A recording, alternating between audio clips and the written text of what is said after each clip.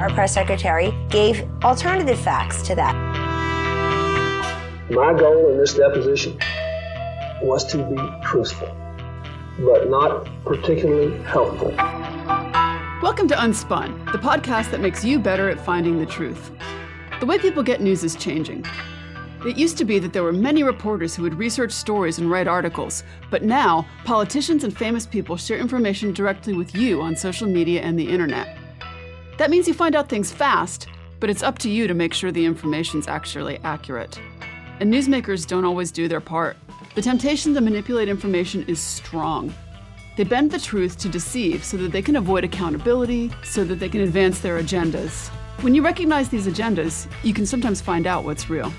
And we're at a crossroads where anyone can share anything online, so it's important to sharpen your critical thinking skills. Finding that deception before it goes viral is pretty much a survival skill now, and we're going to do it together. Let's get unspun.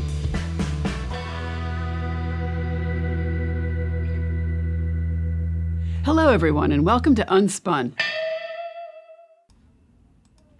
Sometimes it's easier to just not answer the question. When newsmakers want to do that, they'll use what's called a red herring. A red herring is when someone tries to be distracting by throwing out a completely different issue. Here's an example a couple of years back. There was a kind of a famous power outage in Texas. There was a big ice storm, it was very cold, and many Texans were left at home to just be cold and freeze. And when it came time for newsmakers to talk about it, some of them tried to distract from the very real consequence that deregulation had on the power company by blaming the issue on the Green New Deal. Now, this was clearly silly because the Green New Deal was just an idea and it's never been anything that's actually been passed. But here, listen as Texas Governor Greg Abbott talks at the time about what he thinks is the most important issue in the power failure. Sean, this shows how the Green New Deal would be a deadly deal for the United States of America. Texas is blessed with multiple sources of energy, such as natural gas and oil and nuclear, as well as solar and wind. But you saw from what Trace said, and that is our wind and our solar got shut down, and they were collectively more than 10% of our power grid. And that thrust Texas into a situation where it was lacking power in a statewide basis that was power that was spread out by that ERCOT organization that you were talking about. As a result, it just shows that fossil fuel is necessary for the state of Texas as well as other states to make sure that we will be able to heat our homes in the wintertime and cool our homes in the summertime. See, he's distracting from his state's issues in regulation and their consequences by blaming a Democratic program that doesn't even exist. Let's listen to a few more examples for this week's warm-up. What about Senator Clinton? What do you think about a Clinton-Obama, Obama-Clinton ticket? Well, I have to agree with everything Barack just said. That means it's a yes, right? This has been an extraordinary campaign, and I think both of us have been overwhelmed by the response that we have engendered, the kind of enthusiasm and intensity that people feel about each of us. And so clearly, we are both dedicated to doing the best we can to win the nomination. But there is no doubt we will have a unified Democratic Party. We will go into the November election prepared to win. And so in this clip, which goes all the way back to 2008, candidates for the Democratic presidential nomination, Barack Obama and Hillary Clinton, are answering a question about whether they would consider a president-vice president ticket with their opponent, either an Obama-Clinton ticket or a Clinton-Obama ticket. And Hillary Clinton answers, but you'll notice that she doesn't answer the question. Instead, she says that they're going to try to have a unified Democratic Party. So that's a bit of a red herring. But let's try one more example. And I said, well, gosh, can't we find some women that are also qualified? And so we took a concerted effort to go out and find women who had backgrounds that could be qualified to become members of our cabinet. I went to a number of women's groups and said, can you help us find folks? And they brought us whole binders full of women. I was proud of the fact that after I staffed my cabinet and my senior staff, that the University of New York in Albany did a survey of all 50 states and concluded that mine had more women in senior leadership positions than any other state in America. This is a kind of a famous moment in debate history. Candidate Mitt Romney is running for president and has been asked a question about pay equity for women. I'm going to say that again, pay equity. So, should women and men get paid the same thing for doing the same job? His answer is about women, but it's about hiring women. His answer is not about pay equity. In his answer, he says that he does his best to have women in his cabinet, but you don't even know if the best is good at all. All the other states could have 0, and he could have 1, for example. But more importantly, he doesn't say anything about how much women are getting paid. His ability to hire women is being used as a red herring. So that was this week's warm-up. Every once in a while, I get a letter. So every once in a while, I'm going to address some things people send to me. Here's one that I got about my episode with Brooke Binkowski, where I talked about straw man arguments. Brooke said that facts are liberal, and the person who wrote wanted to know, what does that mean? How does it make sense to say that facts are liberal? Well, let me tell you. Like a lot of words that you might hear in the news, liberal is one that equivocates, and that means that it can have more than one meaning. You'll see this sometimes in humor. So for example, Axe Body Spray had a campaign where they encouraged customers to, quote, clean your dirty balls, end quote, and they showed pictures of people cleaning athletic equipment with their product. Now, Axe targets itself to men, and so the word balls can have 2 meanings in that context, and there's the joke. So that's equivocation. The answer to why facts are liberal depends on the way that you define liberal, and it doesn't necessarily mean in the way that we might think in a political context. It doesn't mean that you're a registered Democrat, and it doesn't mean that you're voting for expanding social programs. Liberal can mean something else entirely. You can think of it like you think of liberal arts. You know, the stuff like science, philosophy, government, literature, all of those things. Why do we call those the liberal arts? Are they democratic topics? Well, no, of course not. Instead, it is a meaning of liberal that comes from the same root as the word liberate. It sets you free. The question of what are liberal arts is topics that help you to increase your ability to control your own life, because you understand the way that your world works. This learning, the facts as it were, they liberate you, and that makes you free to decide for yourself because you have all the information. So that's how facts can be liberal. Thanks for the question, and don't forget that if you have questions or just want to talk, you can always find me at theunspunpodcast@gmail.com, and I do write back. I need to take a quick break, but when I come back, I have a little insight into what might happen in a government shutdown. I hope you stick around.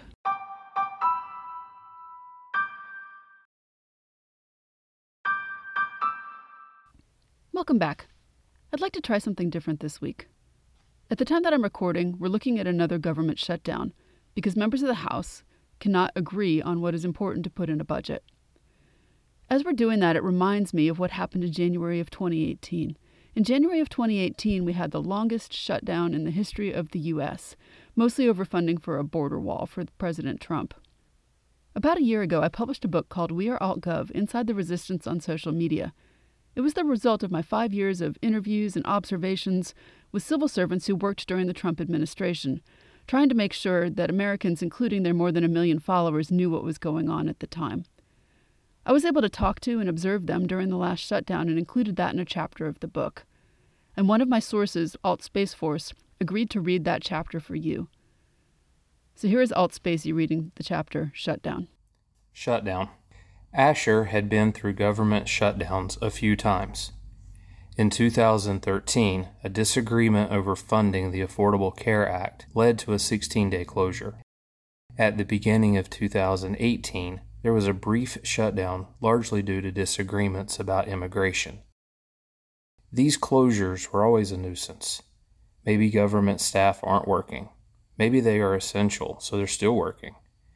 But for most of them, they don't know when they will get paid again. Alts who worked for the national parks were particularly affected. They were non-essential, but not working meant its own worries. The closing down and starting back up creates complicated work, even more so for a manager. The shutdown at the end of 2018, which stretched into 2019, was the longest in U.S. history. Dark clouds had been on the horizon for weeks. Ning tweeted before Christmas that instead of enjoying the holiday with his family, he was figuring out ways to stretch leftovers for when he wouldn't have an income. The news stayed bad. Congress didn't want to fund a project to build a wall on the U.S. southern border. The president wanted it. The impasse meant that Asher, having been with the government for long enough to be a manager, had even more to worry about. Lack of funding meant that more than 400,000 federal employees with essential jobs like air traffic controllers and law enforcement officers were expected to keep working, just with no idea when they might get paid. Others in less essential positions were furloughed, which meant that they were not expected or allowed to work and had no idea when they would receive a paycheck. In a particularly demoralizing turn of events, being furloughed required a trip to the office to get furlough paperwork. Many of the staff Asher managed were in this circumstance.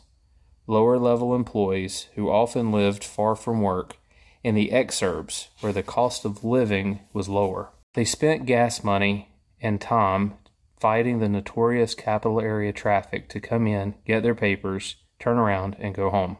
Asher and several other Washington, D.C. area support office managers put together care packages, including basic groceries, that they paid for and handed out with paperwork as a kind, if futile, gesture to help with the pain of the shutdown.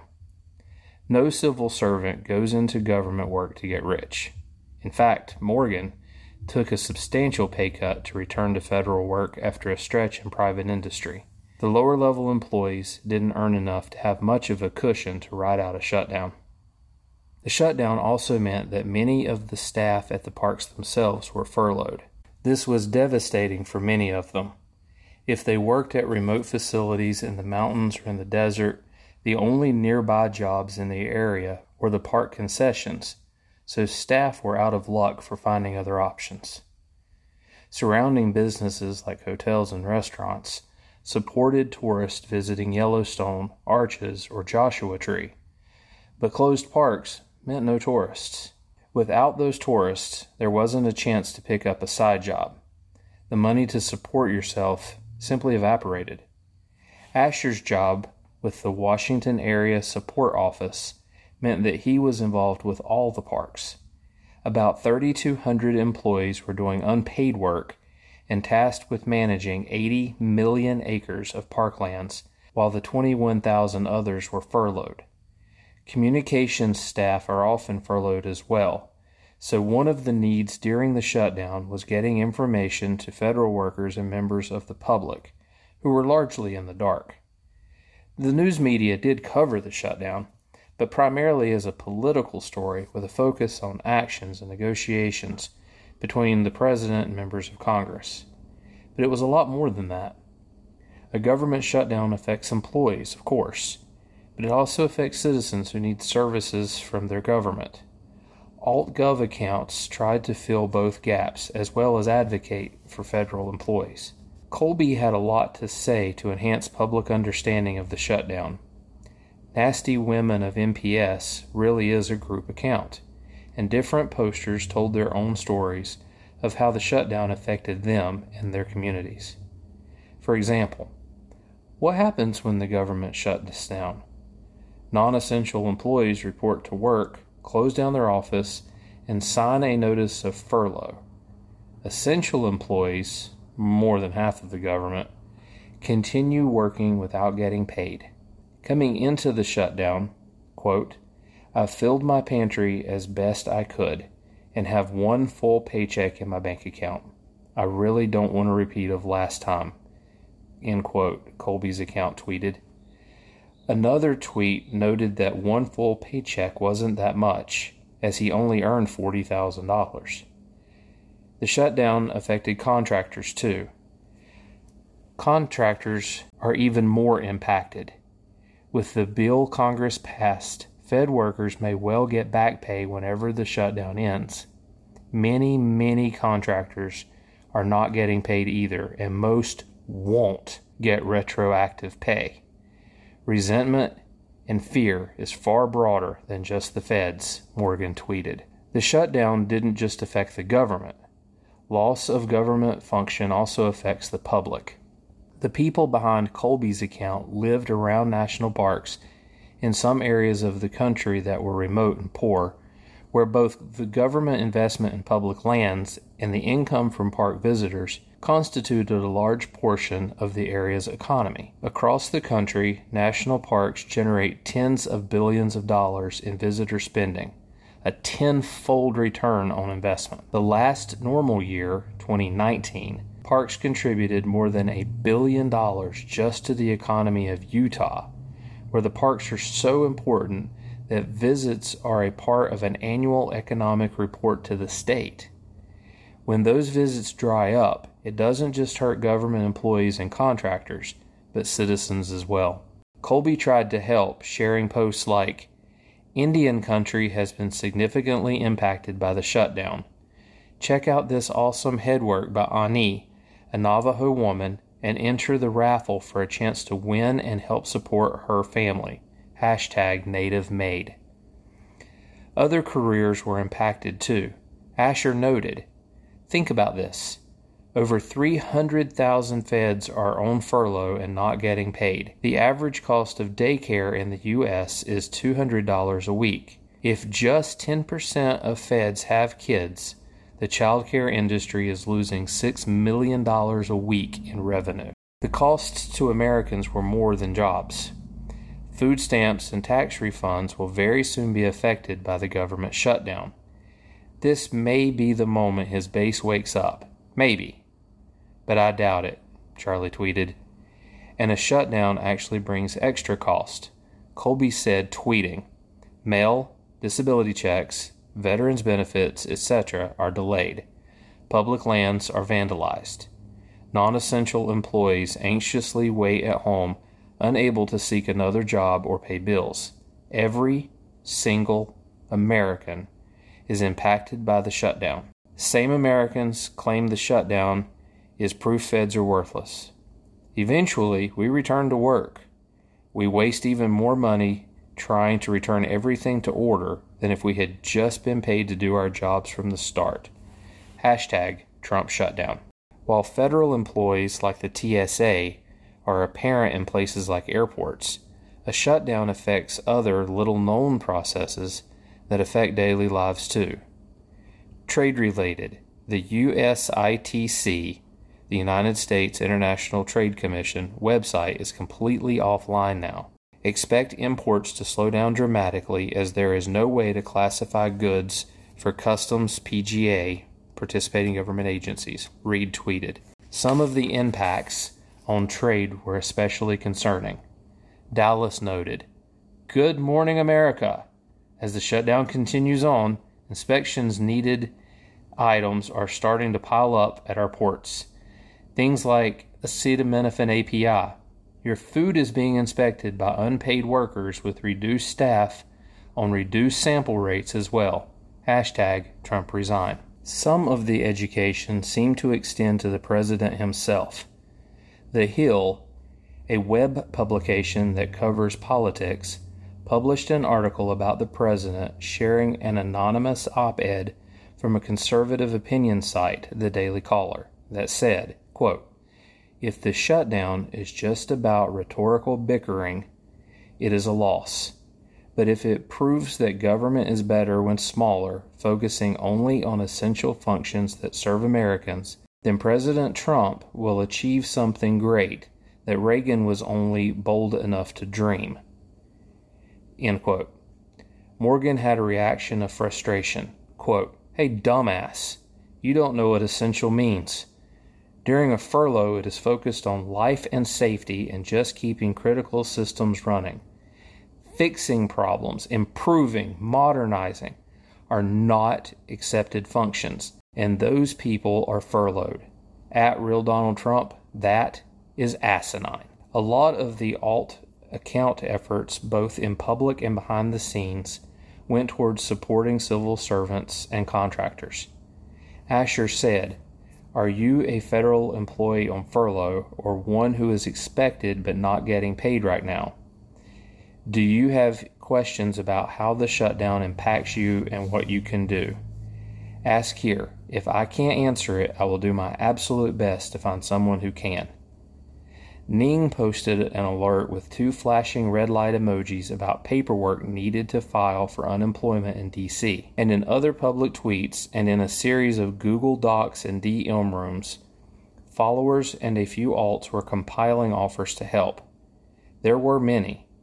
For example, when Asher asked about whether federal employees could defer mortgage loan payments, USAA responded on Twitter, "Thanks for reaching out. We are monitoring the situation, and if the shutdown occurs, eligible members may receive a one-time offer via email with a link to offered assistance." or you can contact us at 210-531-8722 for options that may be available. Asher, a veteran himself, knew that the USAA, which only serves veterans and their families, was a popular bank with government workers, many of whom have previous military service.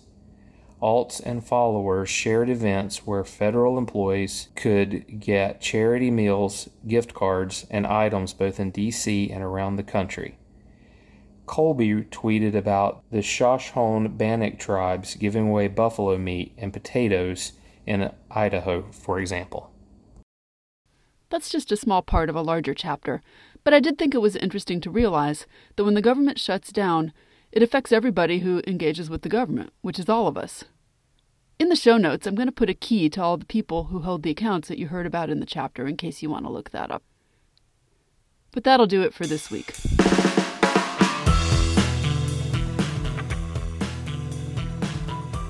Thanks for getting Unspun with me this week. Unspun is a production of me, Amanda Sturgill, and is a proud member of the MSW Media family of podcasts. Send me your thoughts and ideas about trickery in the news on Gmail at theunspunpodcast@gmail.com. I even write back. And find this episode's show notes and more information at theunspunpodcast.substack.com. Want to learn more and get smarter? Check out my book, Detecting Deception: Tools to Fight Fake News, which is available on Amazon or your favorite online bookseller. And until next time, stay sharp, everyone.